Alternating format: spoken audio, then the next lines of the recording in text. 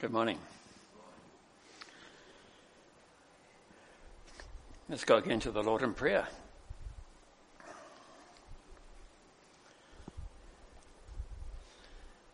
As we come before you, Father, to listen to your word and to share your word, we say that we are dependent on you for everything. Everything in our physical life, everything in our spiritual life, including understanding and applying your word. We come, therefore, in humility and asking that you would help us today. We also come in confidence, knowing that he who began a good work in you will bring it to completion on the day of Christ. Amen. So today we finish the series. We've been going through the Gospels and the four Gospels and Acts. Just to recap where we've been over the last 4 weeks, we started in Matthew, and we found that Matthew had lots of Old Testament scriptures which foretold details of Jesus' life. So God had planned for Jesus' coming. We also read of the wedding feast, the invitation which went out to all, those who had initially been invited, who rejected it, and then how it went out to the crowds of people without any restriction. We also looked at the part in Matthew 11 where Jesus said that only he reveals the Father to us. So come to me, all you who labor and are heavy laden, and I will give you rest, so that you have the rest of peace with God. Then in the book of Mark, chapter 8, Jesus gave a gospel invitation which told people they must deny themselves and lose their lives to save their lives. And what profit is it if they were to gain the whole world and lose their own souls? And also that whoever was ashamed of him, he would be ashamed of when he returns in glory.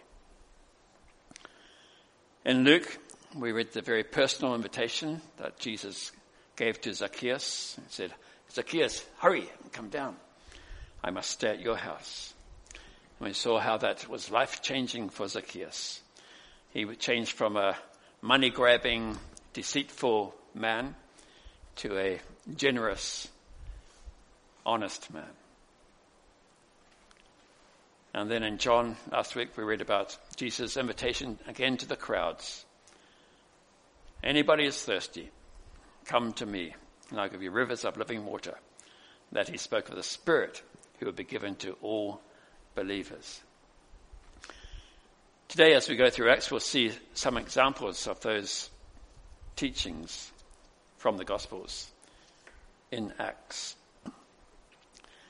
So today we'll finish the series and sort of tie things up a little bit. As we go into Acts, today I want to focus on the effect of the gospel and the effectiveness of the gospel. The effectiveness or the power of the gospel is shown by its effect on people. And I've chosen 3 effects. The first one is the opposition to the gospel. And you might be wondering, well, how does opposition show the power of the gospel? Well, bear with me. As I go through today, I'll be using a number of scriptures. I'll be probably moving through them too quickly for you to turn to, but you can try. There are several where I would like you to turn to also, but I'll let you know when those come up. So let me start in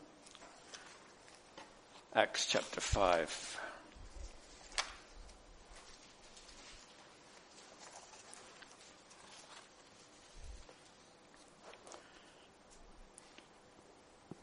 Acts chapter 5 verse 14 tells us, and more than ever, believers were added to the Lord, multitudes of both men and women. Then down to verse 17. But the high priest rose up, and all who were with him, that is the party of the Sadducees, And filled with jealousy, they arrested the apostles and put them in the public prison. So the first type of opposition is the jealousy of the Jews. And why were they so jealous? Because the gospel was so successful. Multitudes of both men and women recognized the invitation in the gospel was from God and that Jesus was from God. And multitudes believed. There's another example from the life of Paul over in Acts chapter 13.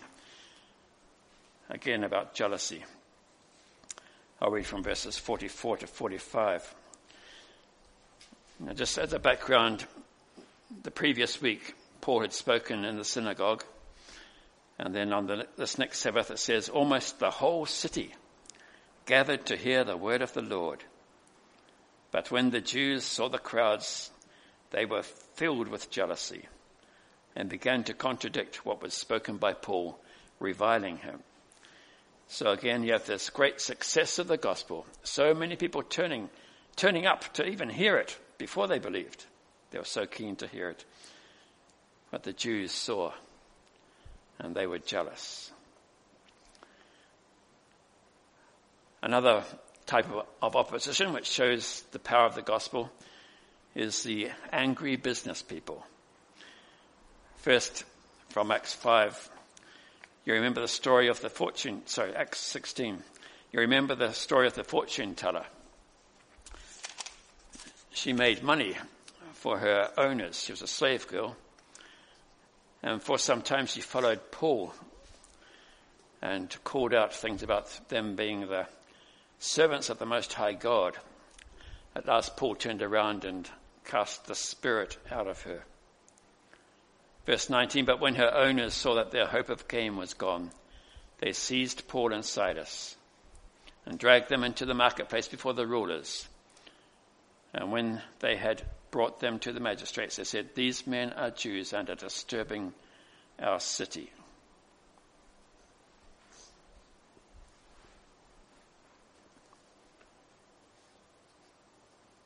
They were more interested in their own profit than the fact that this poor slave girl was a slave also to an evil spirit. Rather than taking the miracle as a sign that Paul was preaching something useful and powerful, they decided to hang on to their worldly wealth, to chase the things of the world and ignore Paul. But I believe that servant girl, freed from the evil spirit, would have probably continued to become a believer in Christ.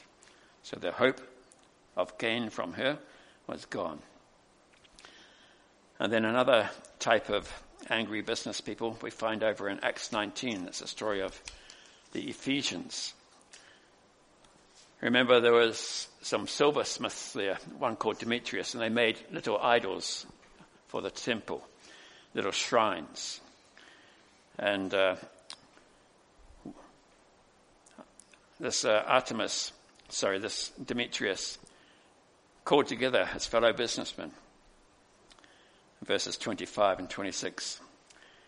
These he gathered together with the workmen in similar trades and said, men, you know that from this business we have our wealth.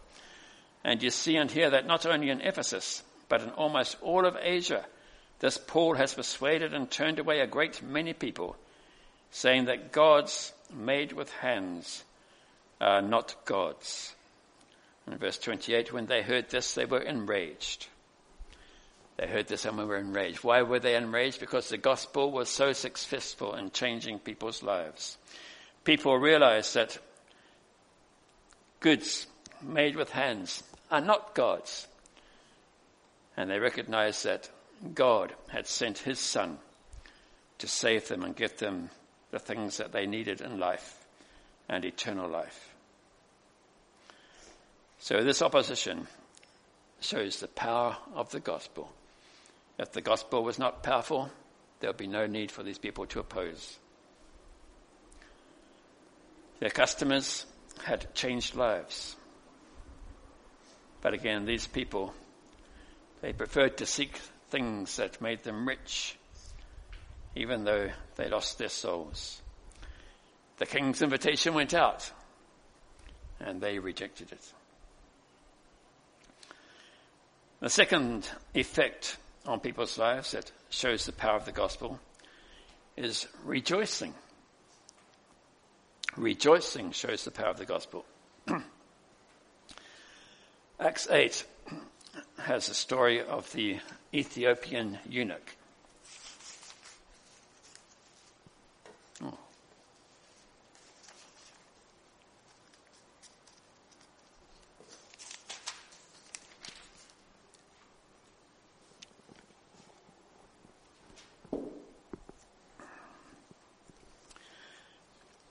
You know that Philip had been told by the Spirit to go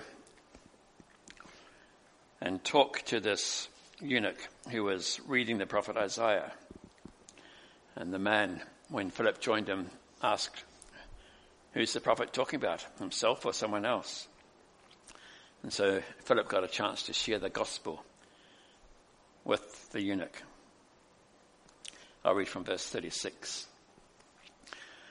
And as they were going along the road, they came to some water, and the eunuch said, "See, here is water. What prevents me from being baptized?" And he commanded the chariot to stop, and they both went down into the water, Philip and the eunuch, and he baptized him. And when they came up out of the water, the Spirit of the Lord carried Philip away, and the eunuch saw him no more, but went on his way, rejoicing. Why do you think he was rejoicing?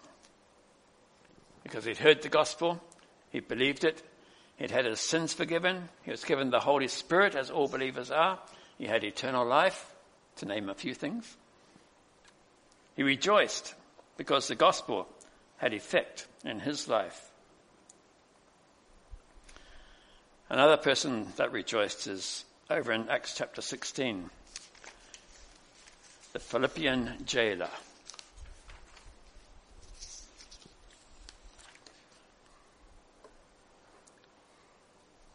I'll read that passage, and this is a good one for you to follow along with, a bit longer one, verse 25 to 34, Acts 16. About midnight, Paul and Silas were praying and singing hymns to God, and the prisoners were listening to them. And suddenly there was a great earthquake, so that the foundations of the prison were shaken. And immediately all the doors were opened, and everyone's bonds were unfastened. When the jailer woke and saw the prison doors were open, he drew his sword and was about to kill himself, supposing that the prisoners had escaped. Now here's a man on the point of taking his own life. Here's a man to whom the words of Jesus would really apply. Come to me, all you who labor and are heavy laden. If ever there was a person who was heavy laden, it was this man. Verse 28. But Paul cried out with a loud voice, "Do not harm yourself, for we are all here." And the jailer called for lights and rushed in, and trembling with fear, he fell down before Paul and Silas. Then he brought them out and said, "Sirs, what must I do to be saved?" And they said, "Believe in the Lord Jesus, and you will be saved, you and your household." And they spoke the word of the Lord to him and to all who were in his house. And he took them the same hour of the night and washed their wounds, and he was baptized at once, he and all his family. Then he brought them up into his house and set food before them, and he rejoiced, along with his entire household, that he had believed in Jesus. He had received the rest from Jesus, the rest that Jesus promised. He had come to know the Father through Jesus and through forgiveness. Again, like we saw in the Gospel of Luke, it was a personal invitation, just as Zacchaeus had been.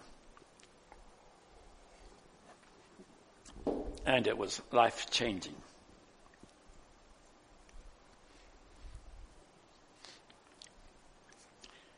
Skip back a couple of chapters to Acts 13.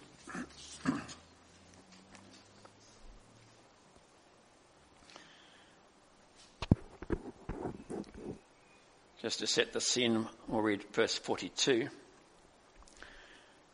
Remember that Paul had been there the week before, preaching in the synagogue, told them a bit about the gospel. This week, actually. And as they went out from that synagogue, the people begged that these things might be told them the next Sabbath. The people begged to hear the gospel. They'd heard a little bit. They begged to know more. That shows the power of the gospel. Continue on in verses 46, I think it is. 46 to 48, yes.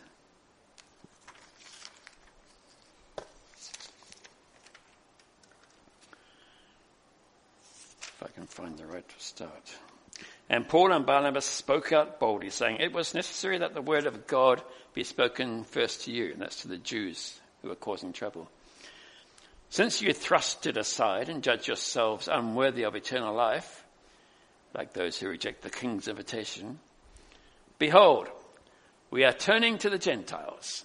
For so the Lord has commanded us, saying, I have made you a light for the Gentiles, that you may bring salvation to the ends of the earth. And when the Gentiles heard this, they began rejoicing and glorifying the word of the Lord.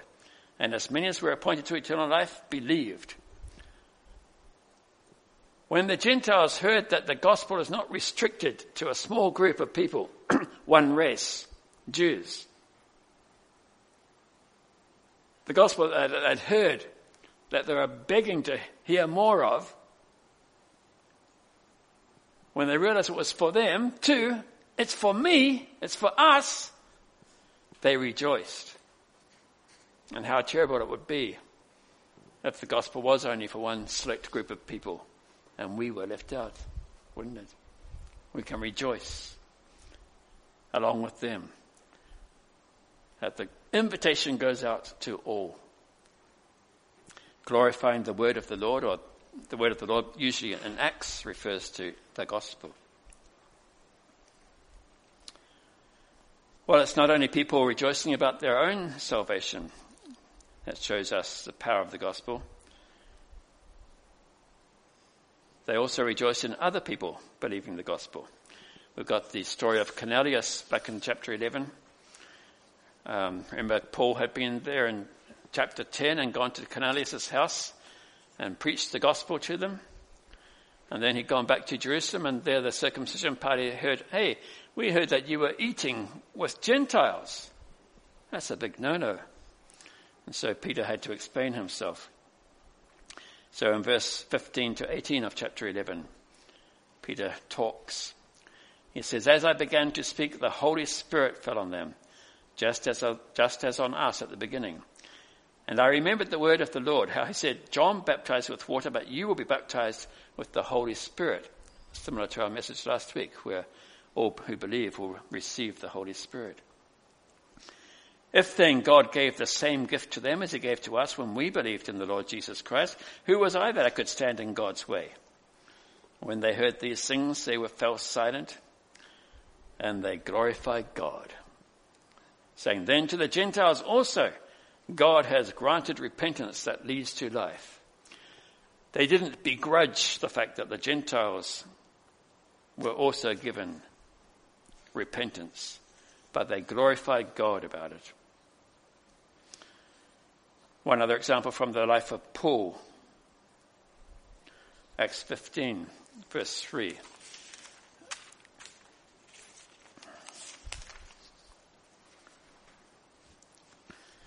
Paul had come back from his first missionary trip, come back to Antioch, and was about to go up to Jerusalem to sort out some problems with the circumcision group. Verse 3, "So being sent on their way by the church, they passed through both Phoenicia and Samaria, describing in detail the conversion of the Gentiles, and brought great joy to all the brothers." Great joy to all the brothers. It wasn't their own salvation. They'd been changed, you see, to think not just of their own selves, but to delight also in the successes and good life of others as they believed.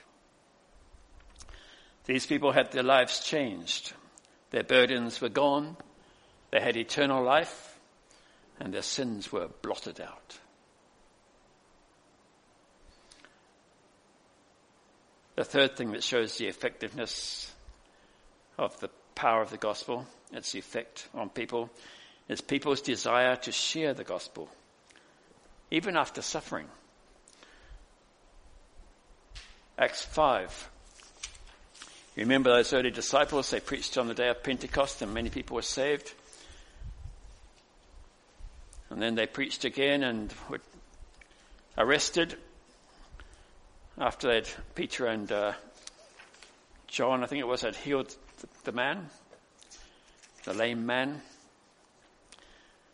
And then they were let go. And then in Acts chapter 5, down in verse 40, after they'd been arrested again, when they had called in the apostles, they beat them and charged them not to speak in the name of Jesus, and let them go. Then they left the presence of the council, rejoicing that they were counted worthy to suffer dishonor for the name. And every day in the temple and from house to house, they did not cease teaching and preaching that the Christ is God. That shows the power of the gospel, because it wasn't something that suffering could put them off from sharing. This is too good to keep to ourselves. Even if it means that we suffer, we must tell others this good news. And so they continued.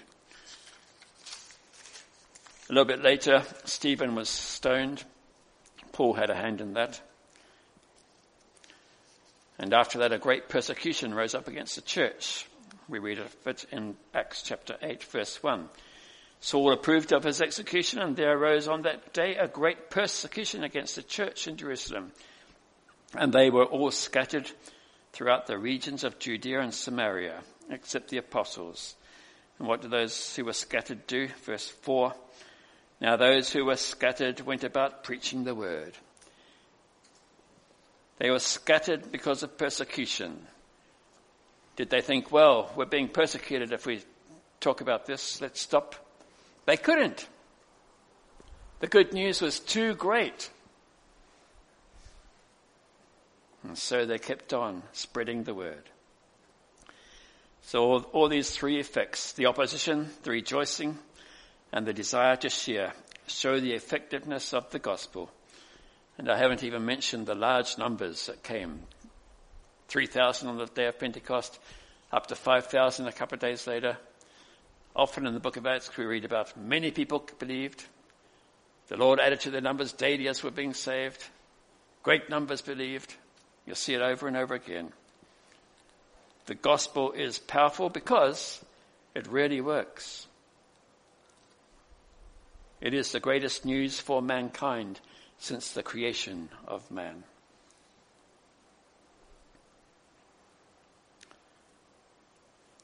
Well, what did the people believe? And why? What is the gospel? Well, you've been sharing after the sermons in the past 4 weeks samples of the gospel to share with each other, and also we can share with those outside.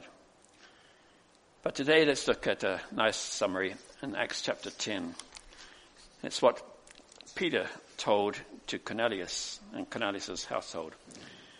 We'll read from verse 36 to 43. Acts 10.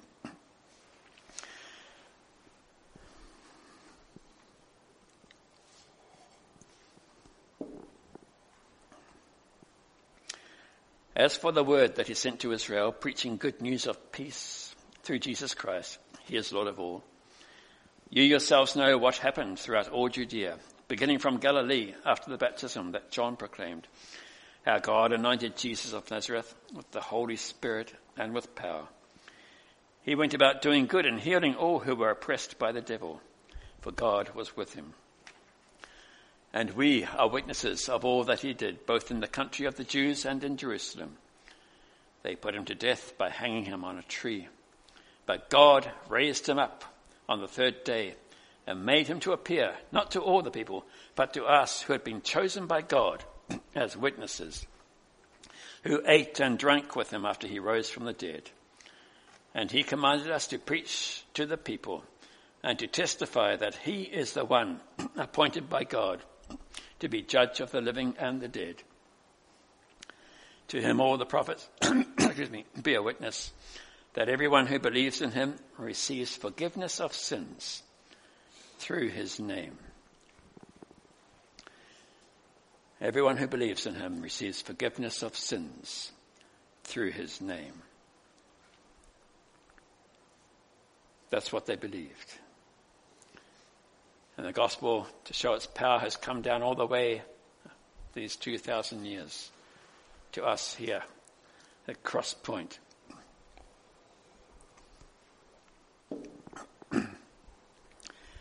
I see people, and I am a person whose life has been changed by the gospel. I don't know if I'd be so keen to know you if you carried on in your life without the gospel. The gospel saves us from sin. The gospel is the good news of Jesus. The focus is Jesus. Jesus saves. And why did they believe? First reason, they got the invitation. People shared the gospel with them. Secondly, the gospel is effective. The Holy Spirit works through the gospel and opens people's hearts. Those who heard judged the gospel to be true.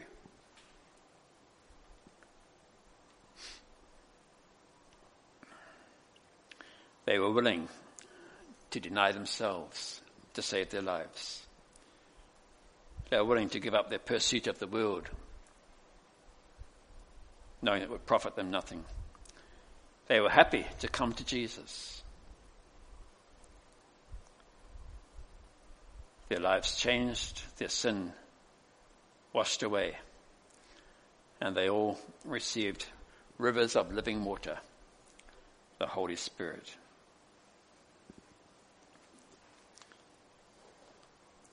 Our personal experiences line up with that. As in past weeks, you have shared scriptures from the various Gospels, so today, after the sermon, there'll be a chance for you to share with each other. And just keep in mind that the scriptures that you're sharing with us can also be used as ways to start off conversations with those who don't yet know the gospel. And so with that, we conclude our series. And I hope the focus on the gospel has been a blessing to you as it has to me. Let's pray.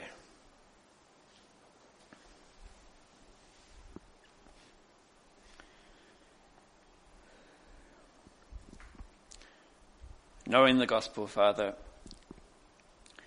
we rejoice in you as God, our Saviour.